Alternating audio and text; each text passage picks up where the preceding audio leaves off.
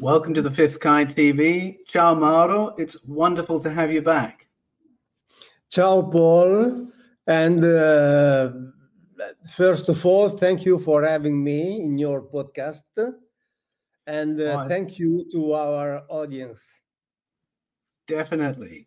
I really enjoyed the series that we recorded on some of the key words in the Bible. It's been amazingly popular around the world.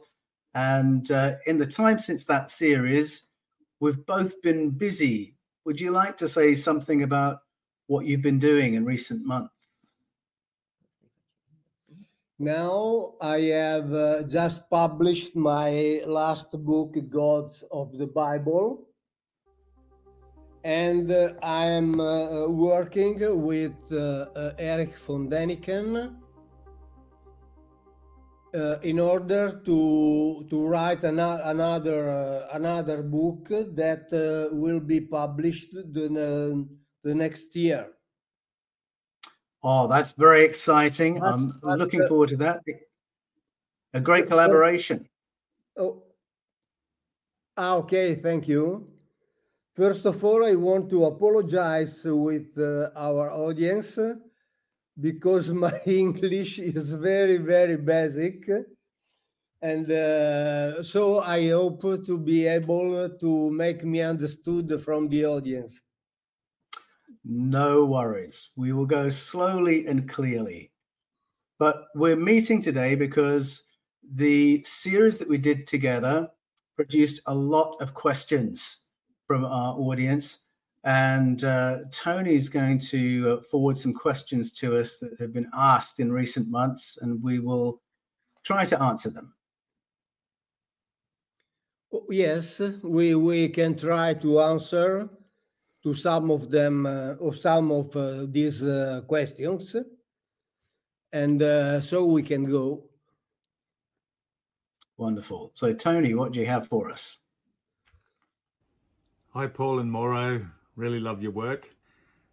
I'm writing a book called Viking Superpowers, and I just wanted to ask you two connected questions. The ancient Viking sagas say that their gods, who are called the Aesir, Odin, Thor, Freya, Loki, etc., were actually mortal superhumans who took on the names of previous gods that people believed in, and that they seeded the peoples of the north with their genetics. The sagas also state that they originally came from Central Asia and the Middle East, that they had a massive high-tech city there called Asgard, which means Asgard in normal English.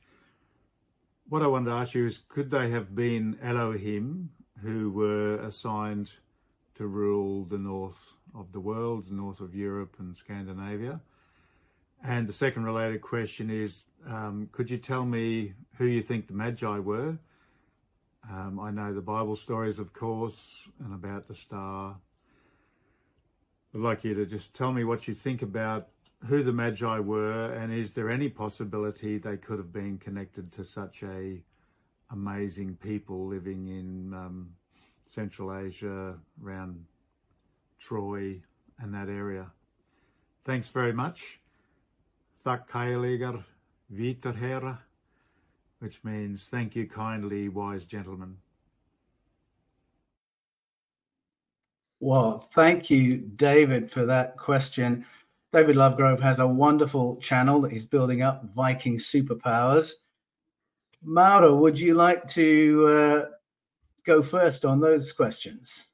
Oh, yes, I think I can answer to the first part of this question about the northern Elohim. I think it is possible that in the North Europe went the Elohim that are named, of course, in local language. But I have in mind an account that is in Josephus Flavius, a Jewish historian, and also in Tacitus, Roman historian. They wrote in their books, and Josephus Flavius wrote in Jewish Wars, that in the 70 after Christ, when the Romans went to Jerusalem, in the sky of Jerusalem there were many flying machines, and the inhabitants of Jerusalem heard a voice saying, "The gods are leaving this place." So it is possible, in my opinion, of course, that the gods left that place and went to the north of Europe. And in effect, in the north of Europe, we try many names that are the same that we can find in the Bible. And so I think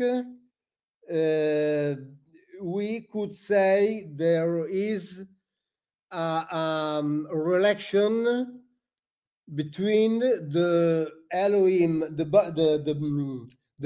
Elohim of the Bible, and the gods of the north of Europe. Thanks, Mauro. I would agree with that. I think the scenario that's described in the Bible, I'm thinking about Deuteronomy 32, Psalm 82, is one where planet Earth has been invaded by a foreign power who is now carving up territory. And so different areas of land, different regions are given to different Elohim, and Yahweh is one of those Elohim. They each get a portion of land. And so you've got, El of the Philistines, the powerful one of the Philistines, El of Egypt, Akek. You've got Chemosh, Dagon, El of Ekron, the prince of Persia. And the picture emerges is of a landmass that's been carved up into territory, and each one has its own Elohim. Now, that kind of scenario mirrors what we hear in other mythologies around the world. An interesting note in the biblical version of it is that Yahweh, for instance, is given a people group without land.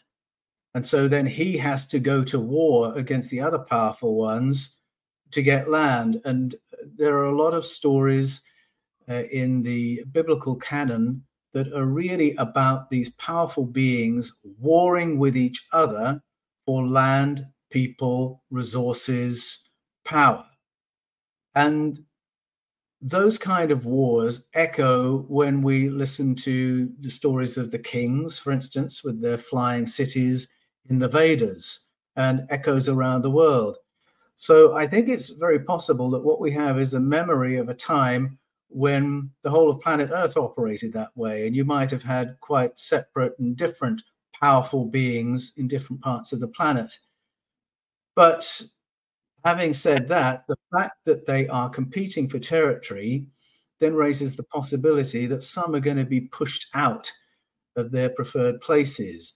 And just as we have migrations of human demographics throughout history, you may well have migrations of Elohim, or migrations of Anunnaki or Aesir, or whatever the name is that we choose, so that powerful beings that start off in the Levant might very well end up in the Nordic countries.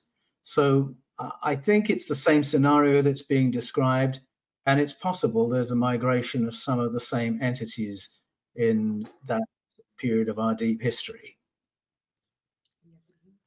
Oh yes, maybe there has been a change of power in many areas of the earth, and the Elohim moved from one part to the other according to the order descending by the higher of the Elohim. Elion. Yes, that's right. Elion, that's right. He's the one who parcels the lands out. So I think that's possible.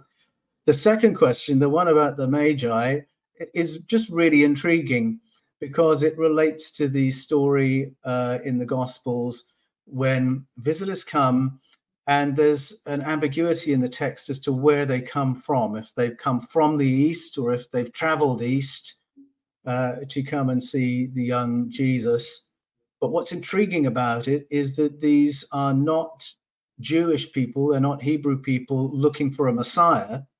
They are people from a different part of the world who are looking for an enlightened teacher who has just been born. And so that rather more fits with the thought forms that you can find in the East, such as people looking for a new bodhisattva. And I wonder if it is something like that. I like the story because it internationalizes the gospel from the beginning. And of course, by the time you're into the New Testament, you realize it is an international faith and an international teaching that has been shared by Jesus, the Jesus figure. It's not just a Jewish story. So that's how I would read that.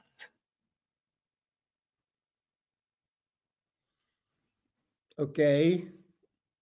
I haven't anything to add. Tony, do we have another question to move on to? Yeah. Hi, this is Paul Bruce, and what I want to know is Yahweh one of the Elohim? Because I know Elion was the most high Elohim. But what I want to know is Yahweh one of the Elohim? And will he soon be kicked out of the heavenly council because all the calamity that he is causing on the planet with all the wars that go on between Israel and the Palestinian people? Because we know what's taking place over there. But that's what I want to know. Thank you.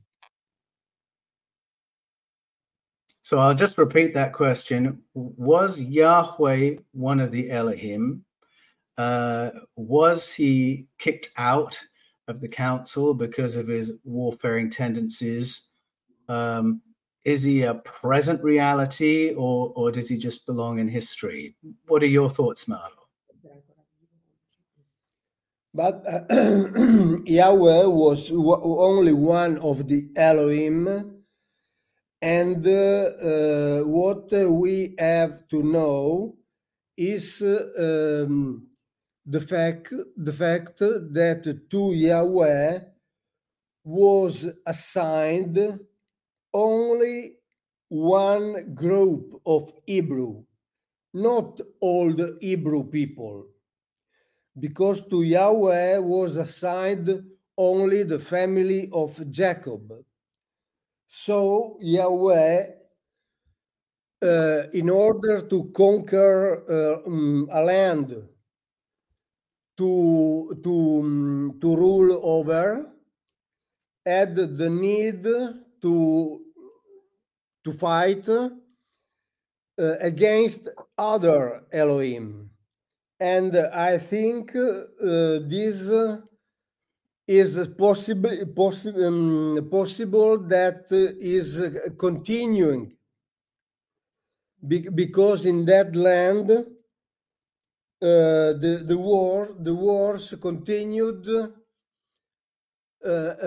since 2000 years, and Yahweh so is not a universal Elohim, and is not the Elohim of all the Hebrew, because in the Bible we read literally that he was fighting also against other families of Hebrew, I won't say more, he was fighting against other families of the same family of Abram, like Moabites, Ammonites, and so on.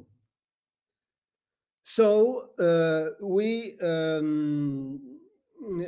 can look at what is now happening in Palestine as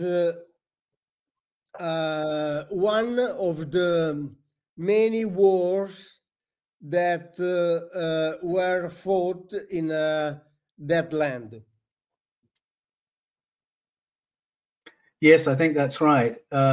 We mentioned the scenario earlier where the Elohim are being apportioned land and people groups, and the land is being portioned by an entity referred to as El Elyon, the powerful one higher than the other powerful ones. And Yahweh is one of the Elohim. He seems to be one of the junior ones because he gets a raw deal. He gets a people group with no land. And as Mauro has just pointed out, he doesn't get all the descendants of Abraham. He gets the tribes of Jacob, the tribes of Israel. And as we mentioned before, it creates a big problem because you have a people group with no land, with no citizenship. And whenever that happens in the world, it is a problem and it is an injustice. And so some of the stories we read are of Yahweh going to war because he wants justice for himself and for his people group. And, well, there are a number of people groups you can think of around the world who are in that position today.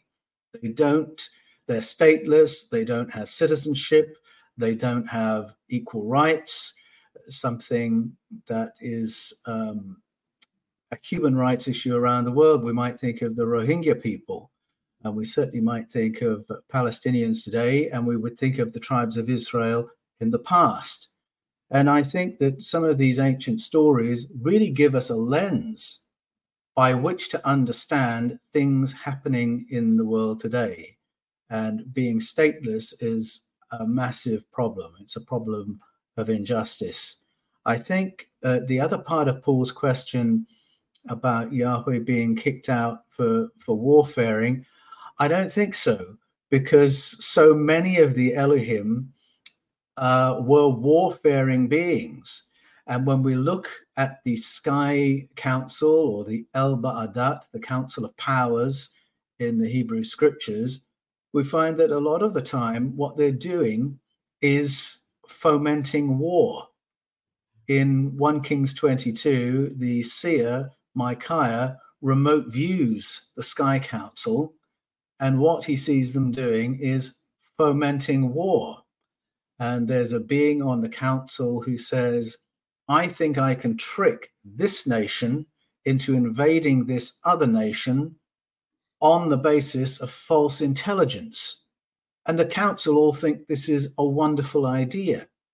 So Yahweh is not very different to the other Elohim in liking war and going to war, using it for his own purposes, and thinking that a divided and warring humanity is not a bad thing.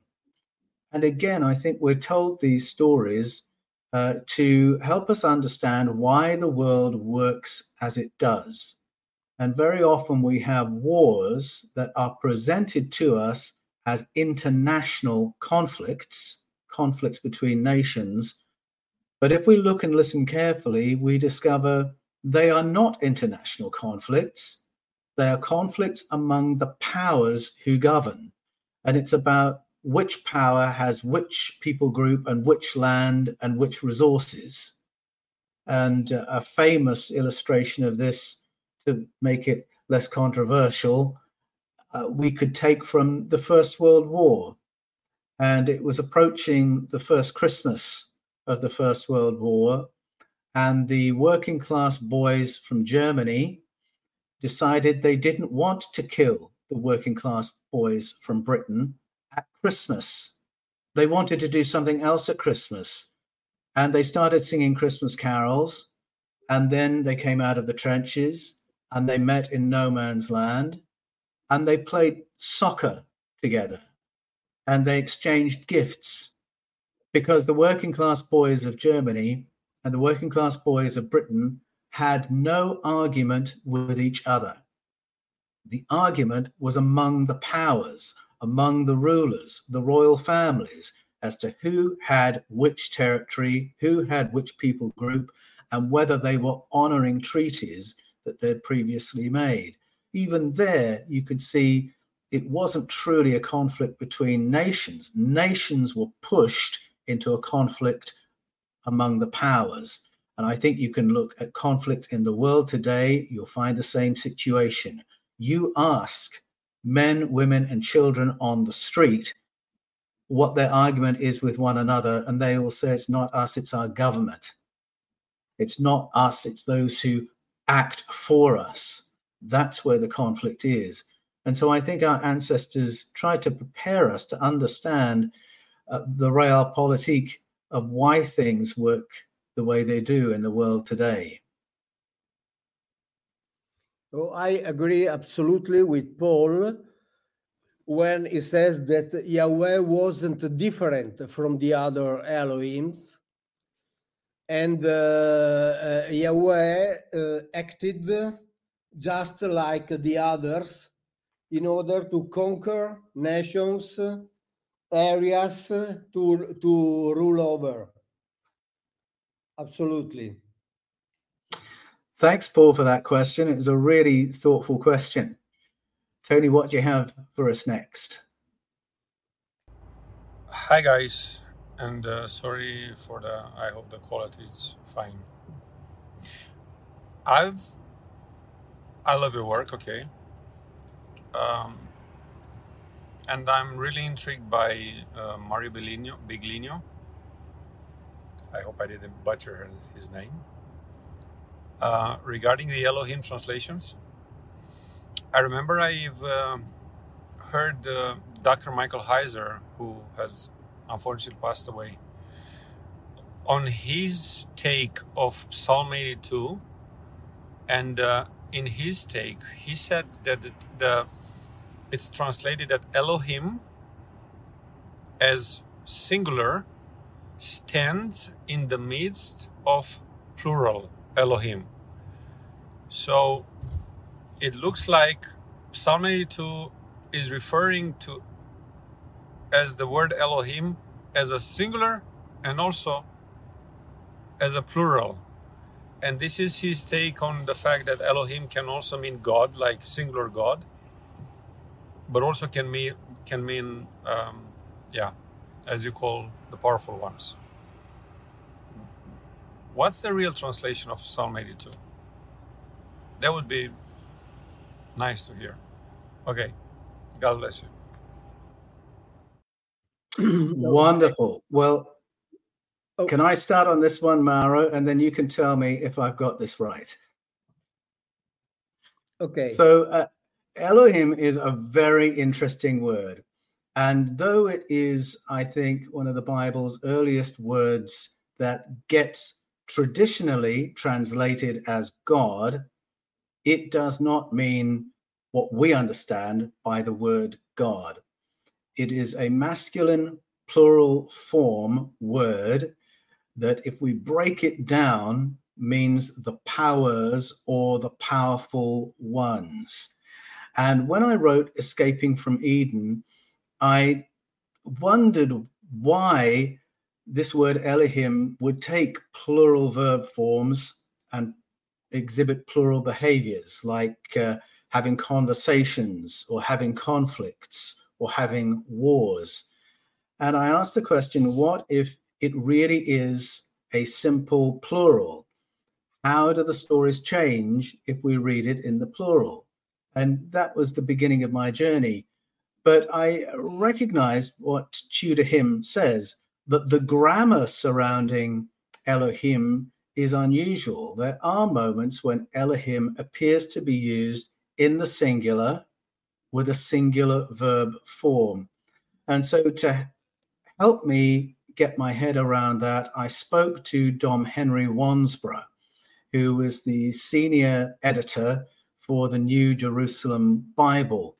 And I had a conversation with him, and he suggested to me that the word Elohim could be a word in transition, that essentially it is a plural word, that it does mean the powerful ones.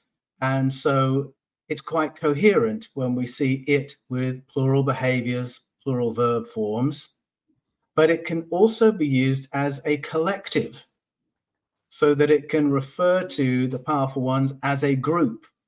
And so in the way we in English might talk about the nobility or royalty, and it's a singular word, but it refers to a group of people. And when you use a singular word, a collective noun like royalty or nobility, you will often find you get a bit confused when it comes to adding the verb to the sentence. So it would be correct to say royalty is always getting itself into trouble, except we know royalty refers to a number of people. And so usually we would say royalty are always getting themselves into trouble. And so for reasons like that, we can see Elohim used in the singular as a group, used in the plural for a group of people. And I do think there are moments also where it's become familiar to the speakers to use it as a singular noun. And so you might say the Elohim of a place, and you're only referring to one Elohim. So that's why I say I think it's a word in transition, that originally it was a simple plural. Then we see times when it might be a group, a collective noun, and moments where it might be used in the singular. It gets even further confused when the redactor sometimes pastes the name Yahweh where the word Elohim used to be, and other places where he puts Yahweh and Elohim next to each other. So those are my thoughts. What do you think, Mauro? I agree with you, because the term Elohim can be used to indicate a group of powerful ones, and only one singular individual.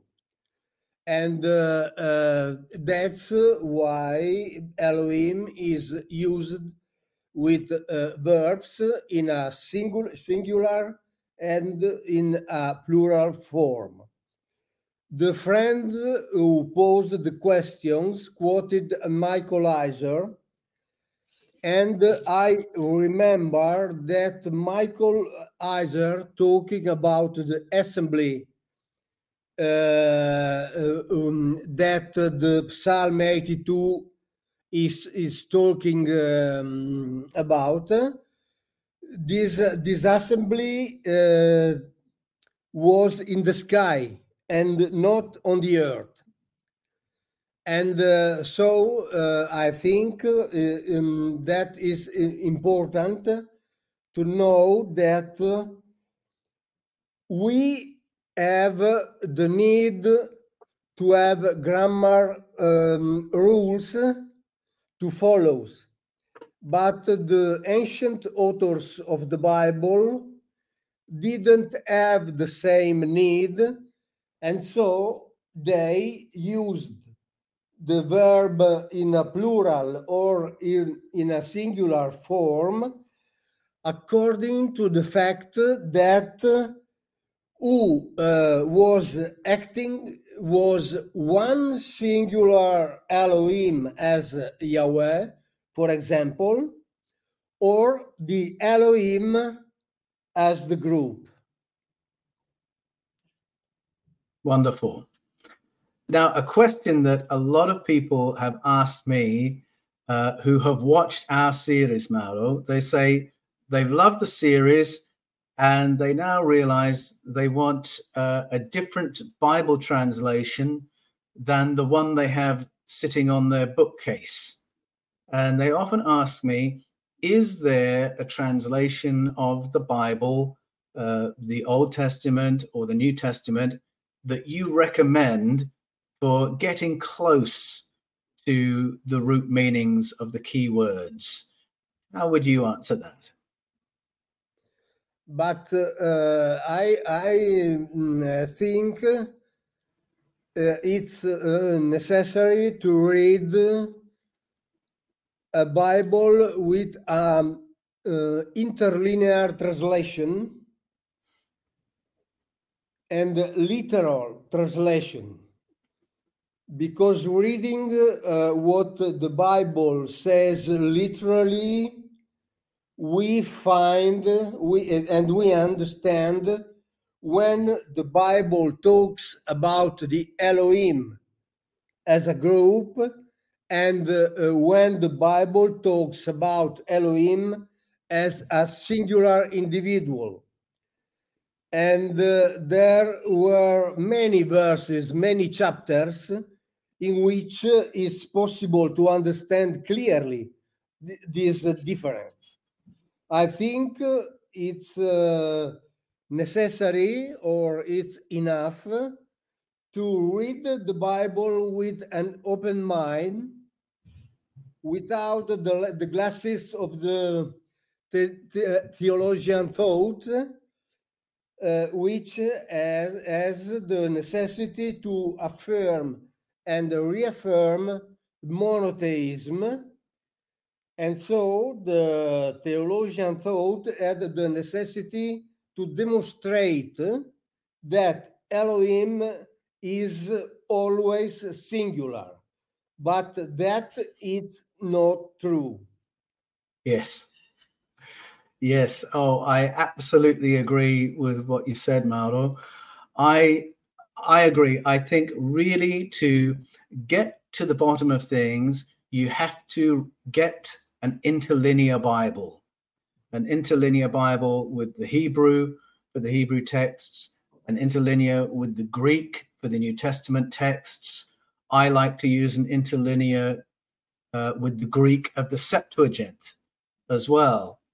And if I point people to a Bible translation, I often say that personally, I like the New Jerusalem Bible, the expanded study edition, because I find the editorial notes are more honest than a lot of Bibles, and they will point out where there are questions about what a word might mean. So there are huge questions as to what El Shaddai means, and the editorial footnotes will admit to that in the New Jerusalem, or when we see Elohim being used in the plural, and it seems to be a repeat of Sumerian stories, the editors in the New Jerusalem will admit that.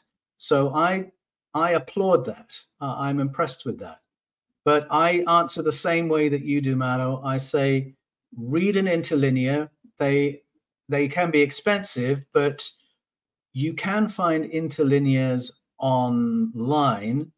But the key then is to have really good lexicons that you're reading with. So for the Hebrew texts, get hold of Brown Drivers Briggs and really read that, what it says about the keywords.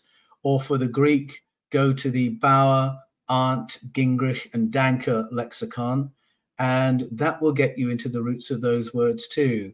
And it's expensive to get those books, but it's so rewarding, because once you start reading those texts in that way and getting to root meanings, it's a great way of peeling back centuries of doctrine and dogma and theology and assumption, and getting back to the roots of what the writers were originally saying. Oh, yes. In my little career, I translated for the most important Catholic publishing house in Italy, which works under the Vatican. I translated 17 books in an interlinear way, and our audience can say what it means. There is a Hebrew text, and under we have the literal translation of each word. And these books are in the university, in the Faculty of Theology, and these books translate literally what the Bible says. And it's important because often in the Bible for the family, many verbs that in Hebrew are in the plural form are translated in a singular form. And this is a mistake, is a mistranslation, is an inconsistency. It's false. It's false, I would say. Absolutely. Because these books made for the scholars have the right translation, because the scholars know the Hebrew, and so they know what is plural and what is singular. The families don't know Hebrew, and so the family have to read singular also when in Hebrew we have plural. And I think this is a mistranslation. There is, I think there is a sort of willingness to make the Bible understandable. Yes. Oh, I beg your pardon, but I have Tourette's syndrome, so I have the need, while I'm speaking, to control the movement. Sorry, but the syndromes, but the Tourette's syndromes, it's very strong, and I can say anything. I can only to try to control. No worries. I love pointing people to your work, Mauro, because your credentials for biblical translation are superb. They can't be challenged. They can't be questioned. And I find that it is easy for me to find people in the academic world to acknowledge what you and I are saying, even if they don't want to agree publicly with all our conclusions. They know the validity of what we're saying. But what frustrates me is that though there is that respect at that level, when you go into communities of faith, into churches, what is known by the academics is not known by the millions of people who go to churches and maybe synagogues all around the world. And they will be maintaining the traditional interpretations and traditional translations as if they are defending God by defending those translations, not knowing that the people who train their rabbis and pastors might see things a very different way. And it's one of the things that motivates me in my writing, because I think people should know these things. So, for instance, the basic fact that so many of the Elohim stories in the Bible are the summary form of the Mesopotamian stories from ancient Sumeria, Babylonia, Arcadia, and Assyria. You can find it in the editorial notes in the New Jerusalem Bible.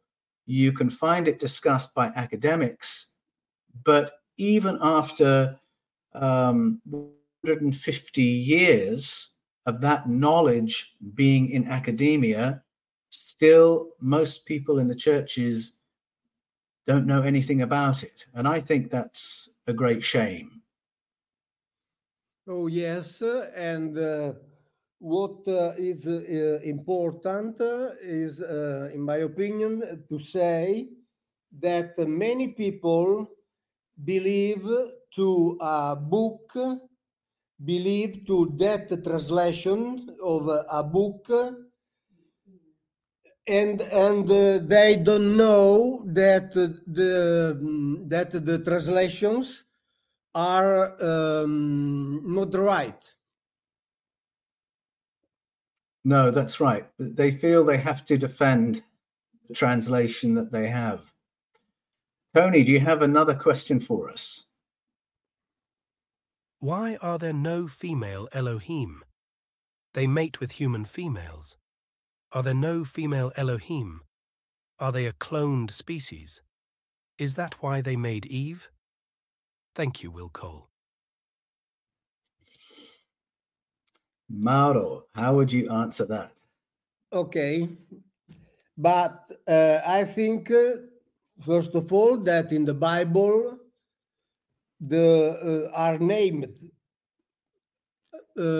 almost one female of the Elohim, Asherah, and we know that in many archaeological sites, the archaeologian found inscriptions with the name of Asherah, who is indicated as the mate of Yahweh.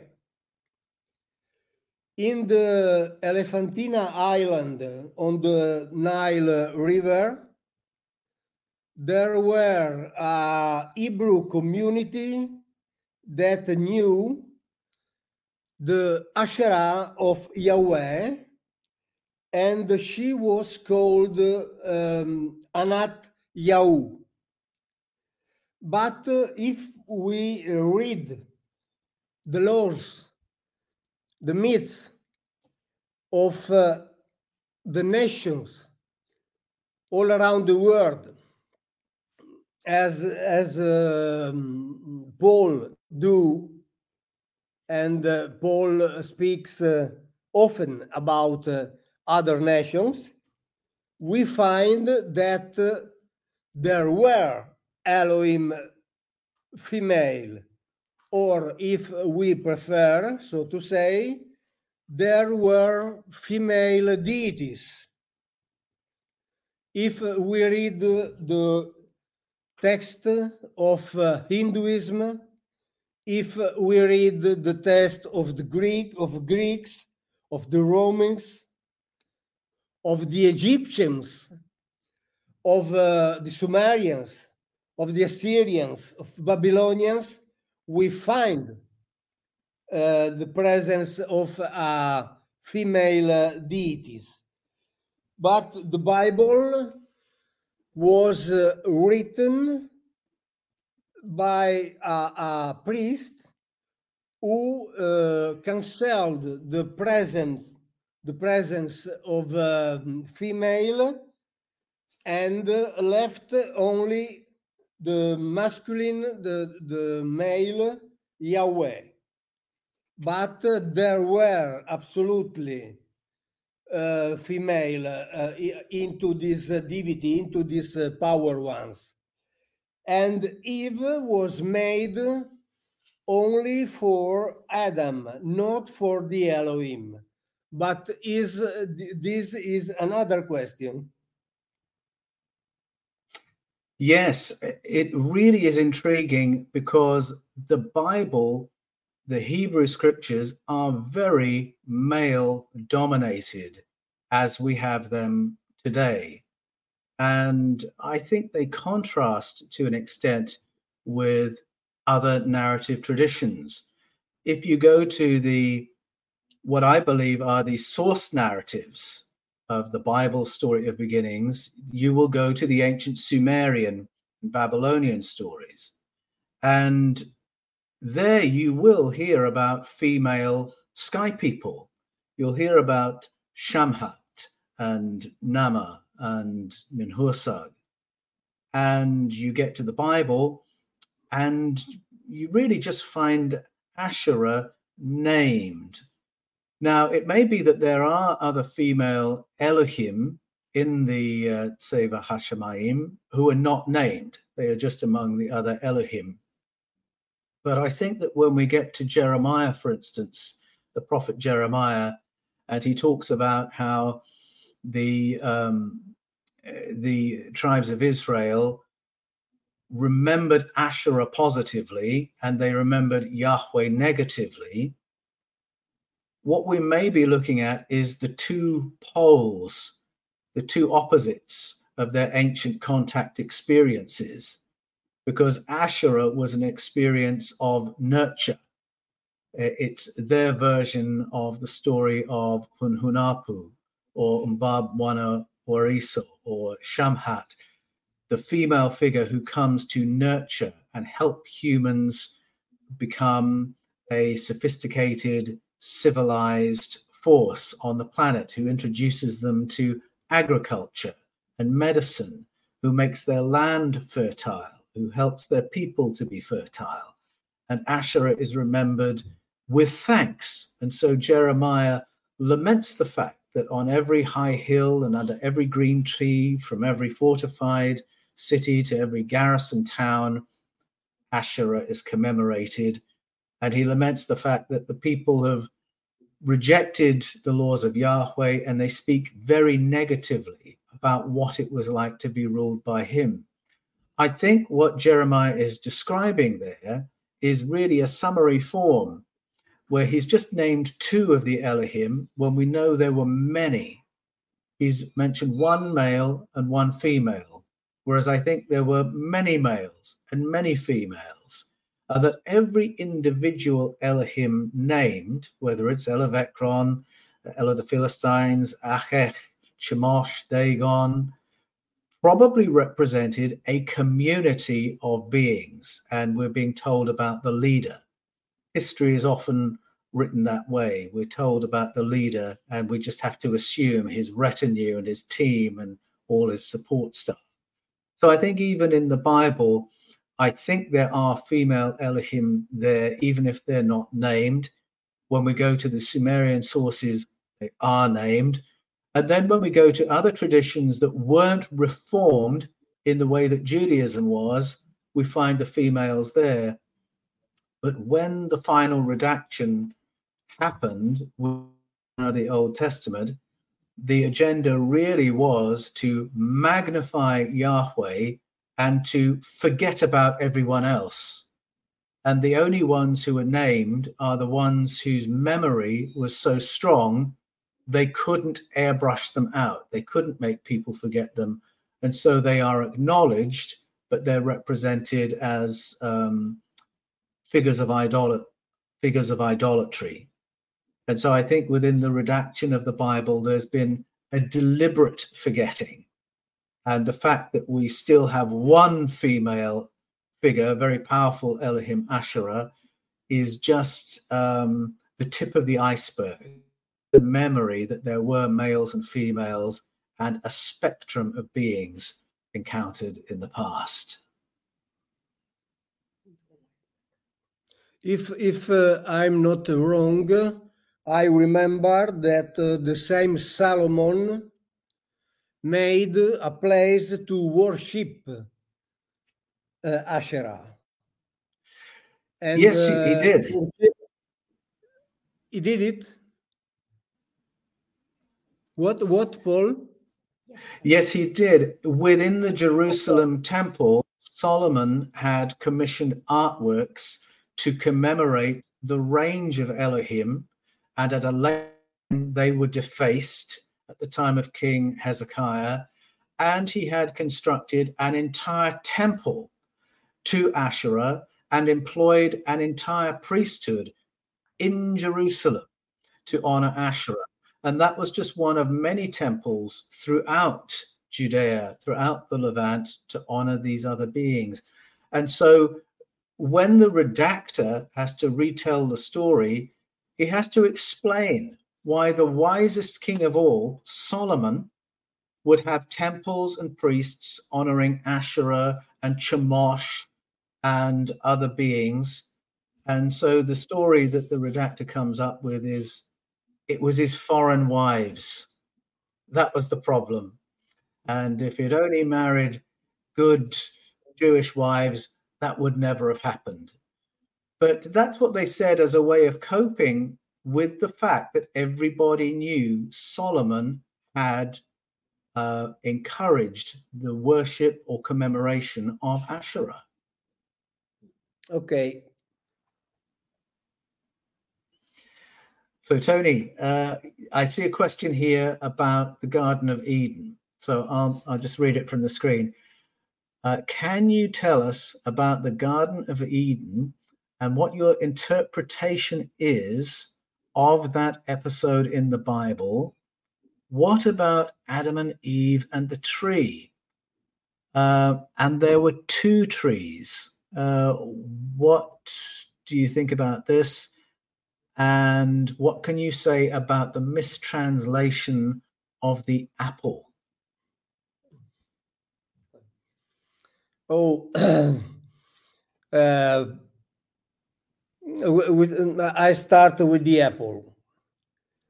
In the Bible, there is not the apple. The Bible talks about a fruit. When the Bible was translated in Latin, the tree of knowledge of good and evil became in Latin the tree of bonum and malum.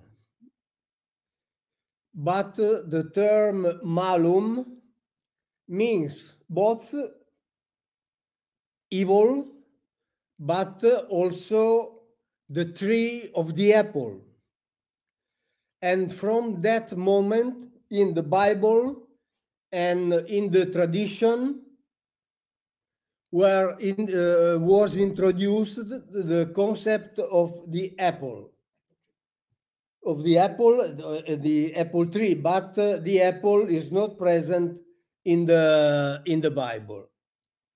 The question of the two trees of the Bible is intriguing and is curious because it seems that in the Bible there is an inconsistency, because the Bible says that the tree of the life was planted in the center of the garden, and the Bible don't say where was planted the tree of the knowledge of good and evil.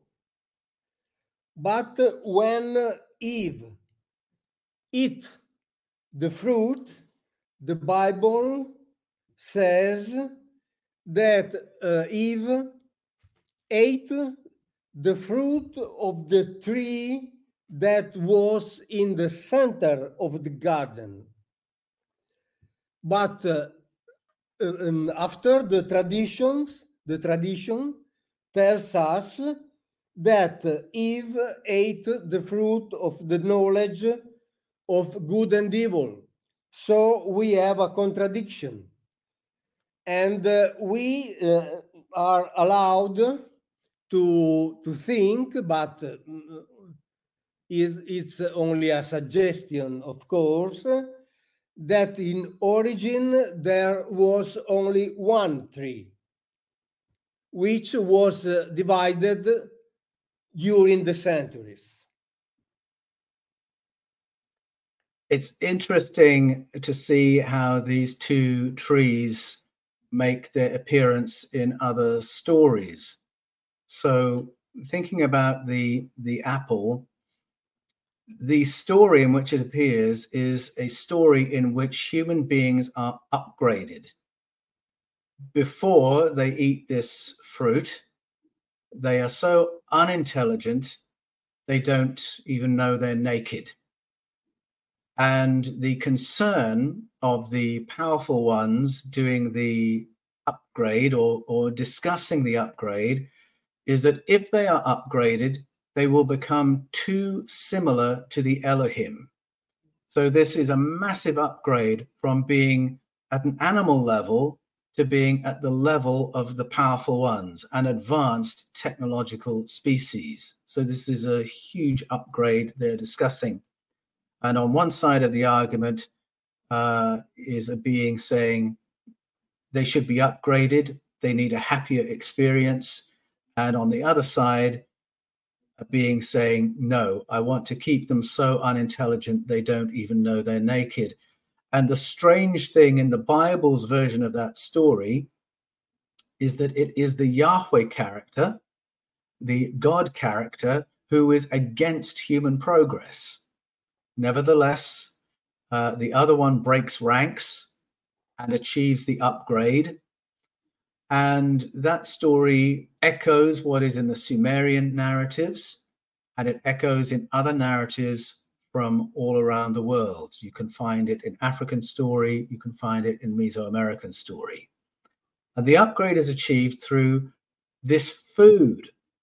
Now, I just find it very intriguing. This is not proof of anything, it's just intriguing that there are paleoanthropologists today who argue that Homo sapiens achieved a great leap forward in intelligence by ingesting foods with psychedelic properties. So that is a mainstream idea today, that at some point in our development, our ancestors ate a certain kind of mushroom or a certain kind of fermented drink, and our imaginations were activated in a way that hadn't happened before. All of a sudden, we could imagine a different reality. And so our curiosity could then become experimentation, exploration, progress, technology. So this is a mainstream view that food may have taken this key role in our evolution. It's there in the Sumerian story as well, because when Shamhat wants to upgrade the primitive Enkidu, she does it by introducing him to more sophisticated foods and to fermented drinks. So I wonder if buried in the story of the apple or the fruit is the recollection of a time when our ancestors were upgraded through the introduction of different foods and different substances to activate and develop our brains. So this is, I'm just speculating. There's nothing I could prove. I just think it's an interesting correlation. And then the tree of life makes two other appearances in the Bible, one in the Hebrew scriptures, one in the New Testament. That's in the book of Ezekiel and in the book of Revelation. And there, what we are told is about the use of leaves as sources of healing. So in Ezekiel, we have this place that's described, and Ezekiel calls it a temple. And it doesn't seem like any temple he'd seen before because it's got artificial light in it. And then he says there are plants in one section of the temple, and the leaves of those plants are used to heal people.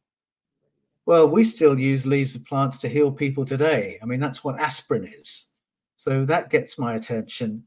And the same connection is made in Revelation, that the leaves give us perpetual health, perpetual life.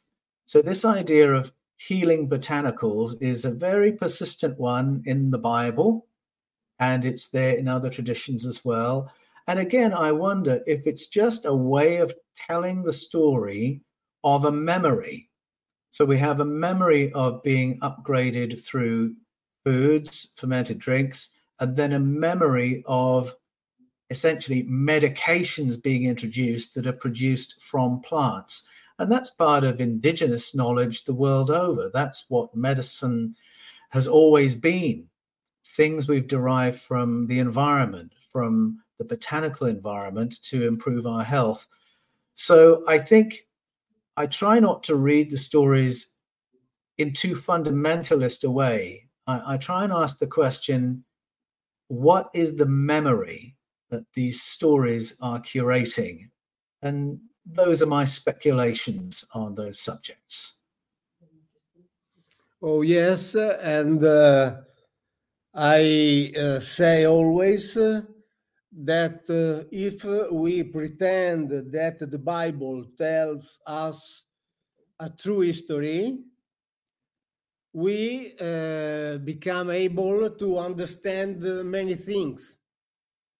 For example, what you now said about the tree, about the fermented food, the fermented drink, and so on. And in all the histories, like Sumerian, for example, we read they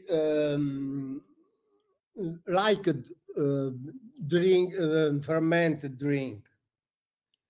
And also that often they were drunk.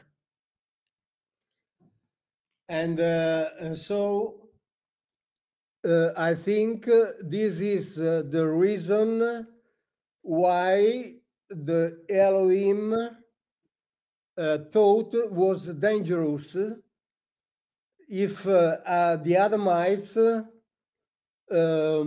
ate the fruit of this tree, because this tree had to be under control only of the Elohim.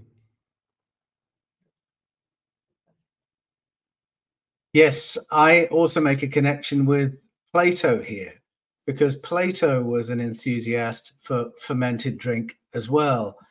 And when he presents his information, he goes to three main sources for authoritative information.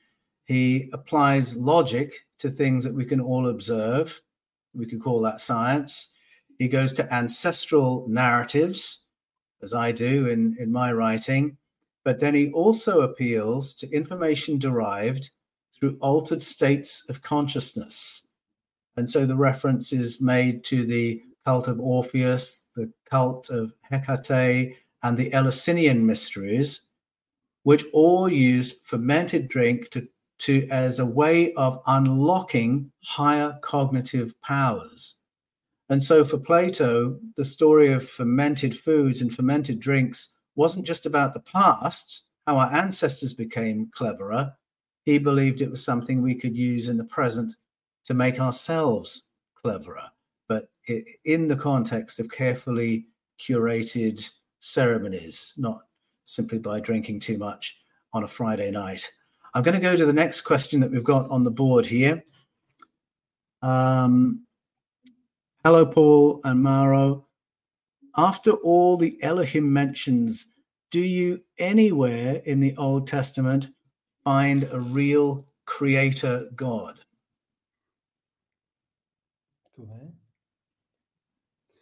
Can you repeat, please? Yes. The question is the idea of a transcendent God or a creator God anywhere in the Old Testament, or have we misunderstood it? But I think that the Bible doesn't speak about a creator God. The Bible doesn't speak about a universal God, but as is written in many Hebrew commentaries written by rabbis, the Bible tells us the story of the creation of the people of Israel. But I want to add, to confirm that, I want to add that the verb bara, which is always translated as to create, with to create, doesn't mean create, but means to intervene in a pre-existent situation in order to change it. So I think that the concept of a God, of a universal and transcendental God who created the universe is not present in the Bible. But I want to say a thing. I don't say that God doesn't exist. I don't say. It's not my concern. I don't want to discuss the existence of God. I only want to say that book doesn't speak about that God. After that, God could absolutely exist, but I don't know, and overall, I don't want to speak, because my concern, my work, my area of interest is a book, only a book, the Old Testament in particular, and the Old Testament doesn't speak about a universal creation. And so I hope to be clear, because I'm not an atheist. Absolutely, I have a mind open to all solutions, but I have, so to say, the certainty that when the Bible talks about the Elohim, doesn't talk about the universal God. I love how you answered that, Mauro, with such clarity. I agree with what you're saying. I return to what you said about the word bara, that it does not mean to create. If you are doing that, you are fashioning something that's already there. And that is reflected in the Genesis story itself. Because what we think of as the creation story in Genesis 1, if you read it closely, it is not a creation story. All the things described are described from the vantage of a planet that already exists and has been flooded and has been devastated, is in a state of tohu wa bohu, which means it's been pushed into a state of chaos, and it needs rehabilitating. And when we read the Genesis 1 story, it is a story of rehabilitation, the clearing of a darkened atmosphere, the separation of the waters, salt water from fresh water, the rehabilitation of the land, and all those steps of recovery. Well, they are exactly what you would do on a planet that's been devastated by a cataclysm. But all those steps of recovery you can find in other narrative traditions. So the source narratives of Sumeria begin with the separation of the waters by the four winds. In Genesis, it is the wind, the ruach, which hovers over the flood waters and begins the work of terraforming. In the Filipino story, it is the hawk, the Tagalog, creating vortices of wind to drive back the flood waters and create islands. In the Yoruba and Edo story from Nigeria and Cameroon, it is Osanabua, the powerful one above the waters, clearing the waters away to rehabilitate the land. The further you travel around the world, the more convinced you will be that our so-called creation stories are all stories of recovery, rehabilitation of a planet that has been devastated by a cataclysm. Go to the Mayan story in the Popol Vuh. The feathered serpents, the progenitors, arrive in a dark sky over floodwaters and start discussing how to re-nurture life on Earth. I find it interesting that that's where our stories begin. Not with creation, not with the beginning of the cosmos, not with the formation of the planet, but rather powerful beings arriving and working with what was here. And that is reflected in the word bara, as Mauro said earlier.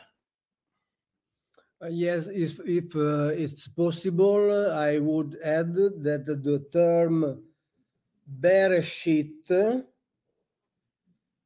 probably doesn't mean Bereshit, i.e. the origin of all the universe. But Bereshit, Reshit, is the origin of that history. That is the history of people, of the history of the intervention of the Elohim on the earth in order to transform the earth in a place useful for them, and the history of the creation, of the fabrication of the people of Israel. Yes, that makes sense to me. I would also observe that in the first 11, I should say perhaps 12, maybe up to 19 chapters of Genesis, what we have are a whole sequence of stories of beginnings. So we've got the beginning story we were just discussing in Genesis 1. We've got another beginning story in Genesis 2. We've got another beginning story in Genesis 3. How did we become Homo sapiens as we know ourselves to be? We've got another beginning story in Genesis 6, where there is a catastrophe and then a rebooting of human life. And then we've got the end of a civilization in Genesis 3 and the beginning of the stories of the people of Abraham in Genesis 12. And because of parallels between the stories of Abraham and Sarah and Brahma and Saraswati of the Vedas, because of some of the things that follow, I actually think there's a story of human origins layered into the story of Abraham as well. So I think when we've got a word that means beginnings and then a whole sequence of stories of beginnings, we're really being told how to read those early chapters of Genesis. Okay. Now we have another question, which I will peer at, appeared on the board here. Let's see.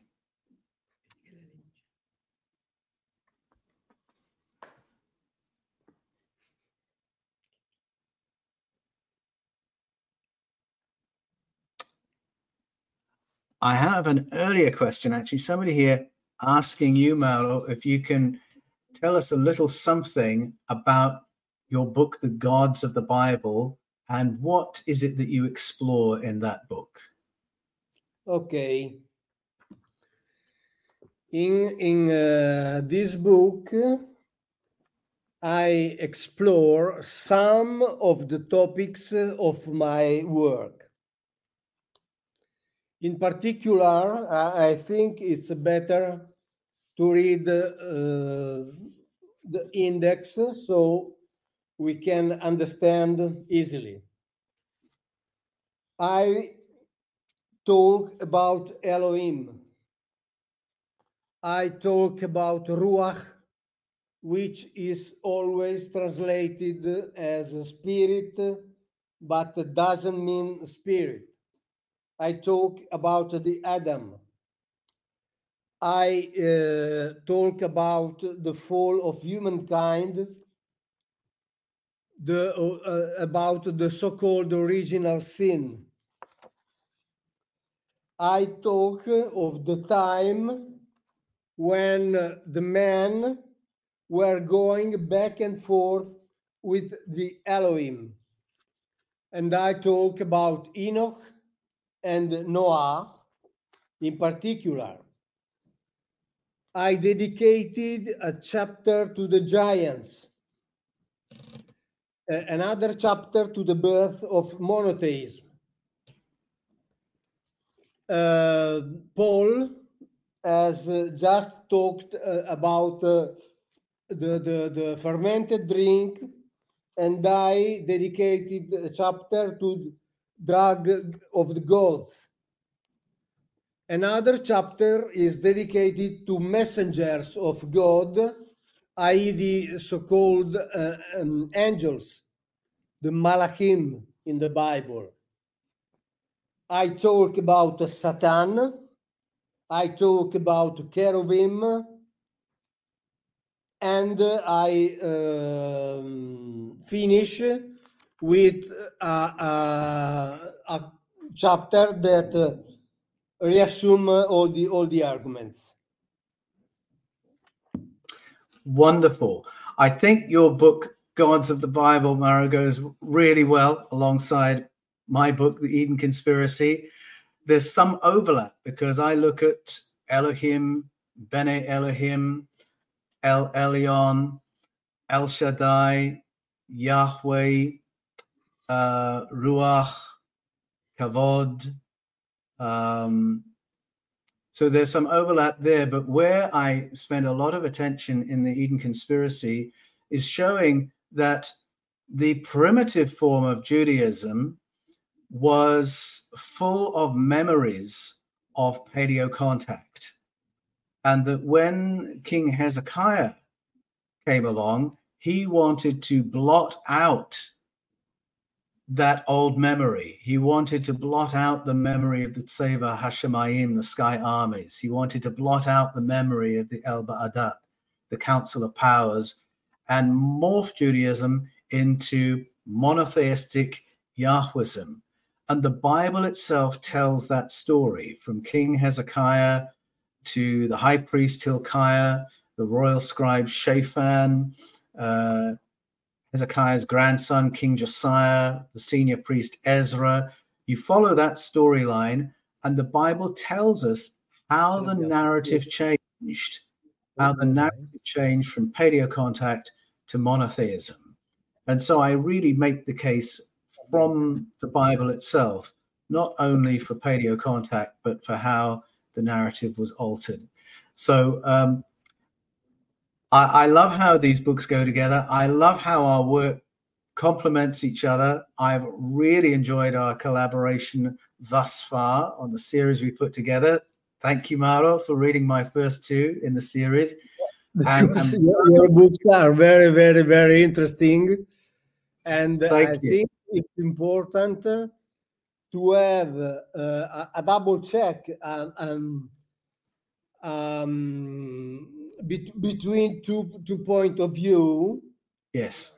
And over the same topic. And in my book, in order to allow the reader to control what I say, I indicate the Hebrew and the literal translation under the passages I talk about. That's superb. How can people keep up with what you're doing, Mauro? Where can you send people to so that they can continue to follow your work? Oh, the people can follow me on my channel, Mauro Biglino official channel. I forgot. And in internet, maurobiglino.com. Because in my channel, I every week put a video, and I enjoyed to make many video with you, and I hope we can continue to work together in future, of course, making a video about specific topics that people don't know. Definitely. Well, I'm really looking forward to future collaborations as well. If ever you need a chapter from me, then I'm absolutely at your service. We will put the links to your site and your channel in the description here so that people can go to them and follow you. And people know my links, fifthkind.tv, paulanthonywallis.com. We'll pause at this point, but I've really enjoyed this conversation, and I will be looking forward to our next connection. Thank you to you. Thank you to our director, Tony. Thank you all the listeners. Thank you to our audience. And Thanks, see Mauro. you soon. See you soon. It's been a pleasure.